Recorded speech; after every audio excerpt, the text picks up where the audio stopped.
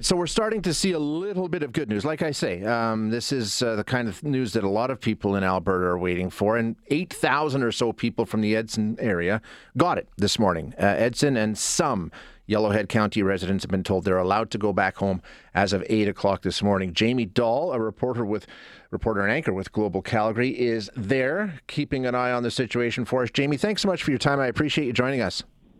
No problem. Okay, so it's only been an hour. Give us the scene setter, if you will. What is the situation from there? Well, the RCMP decided to go a little bit earlier than 8 a.m. That was the scheduled opening of the Yellowhead. Yeah, between Hinton and Edson. They actually shouted over us. We were doing our live hits this morning. They said, "We're opening it right now." So they thumbs up. But people had already been starting to line up. So that was very welcome for them, and they moved the pylons and off they went. And you know what? They had asked that they could stagger their re-entry, and it seems to be that that's what's happening because traffic is actually quite light. I'm very surprised.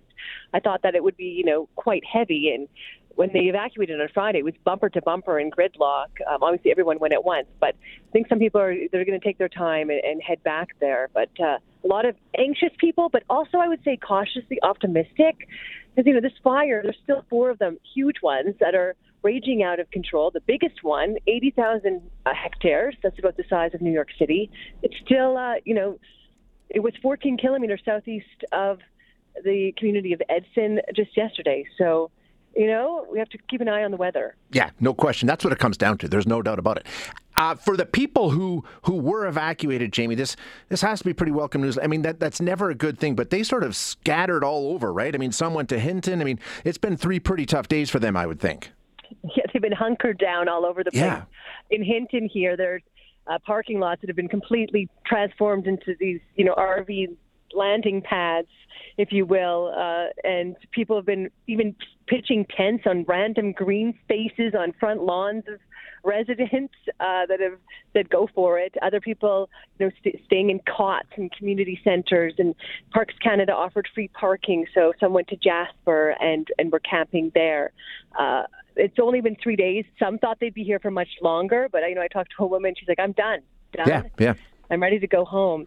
And you know what? I talked to a man, an 88-year-old gentleman from Evansburg. They are not returning home. They're still under this evacuation order. And he drove himself here in his car by himself from his senior center to Hinton. And, I just sat down with him at the Tim Hortons the other day, and he kind of teared up, telling me how, he got a bit turned around, didn't know where his hotel was. And there was a couple that had stopped and helped him. And he said it took him hours to find out where he was going. But even under the stress that these people are under, and especially being solo by yourself to navigate through this, my heart just broke for him.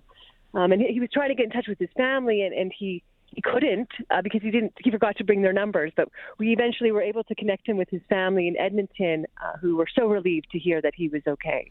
Yeah, boy. I mean, and I'm sure there's countless stories like that.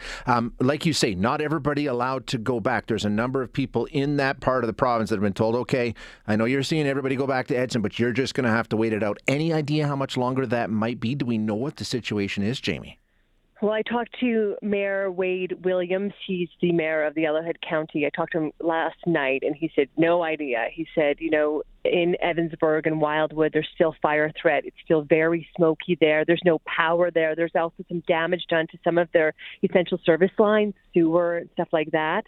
And there's also been some loss of houses in Yellowhead County. So still very uncertain there. And it's just been too dangerous for crews to get to front lines there. But he said they are working really hard to repair some of the power poles that were damaged in Evansburg. In terms of what they're returning to, Jamie, and I know the mayor's been pretty clear about this, saying, listen, all the services that are normally here, they won't be here. And when it comes to healthcare and that sort of thing, that's going to be an issue too, right? So it's sort of letting people know, yeah, you can come back, but it's not going to be like it was when you left. Yeah, I mean, they evacuated the entire hospital. Not a soul was left in there. So they have to bring all those people back, all that staff back. the grocery stores have been just sitting, unmanned, I guess, well, maybe by RCMP, that is all, but for the past 3 days. We do have a crew there on their way. Actually, Heather Yerkes West is there right now. She just sent me a picture of one gas station that with a sign on the door, "Welcome home." So they were ready to go. But yes, they're being sort of cautioned. It might be a little while yet before things are completely back to normal. Okay. Jamie, thank you so much for your time. We do appreciate you joining us. Talk to you soon. Anytime. Thanks so much.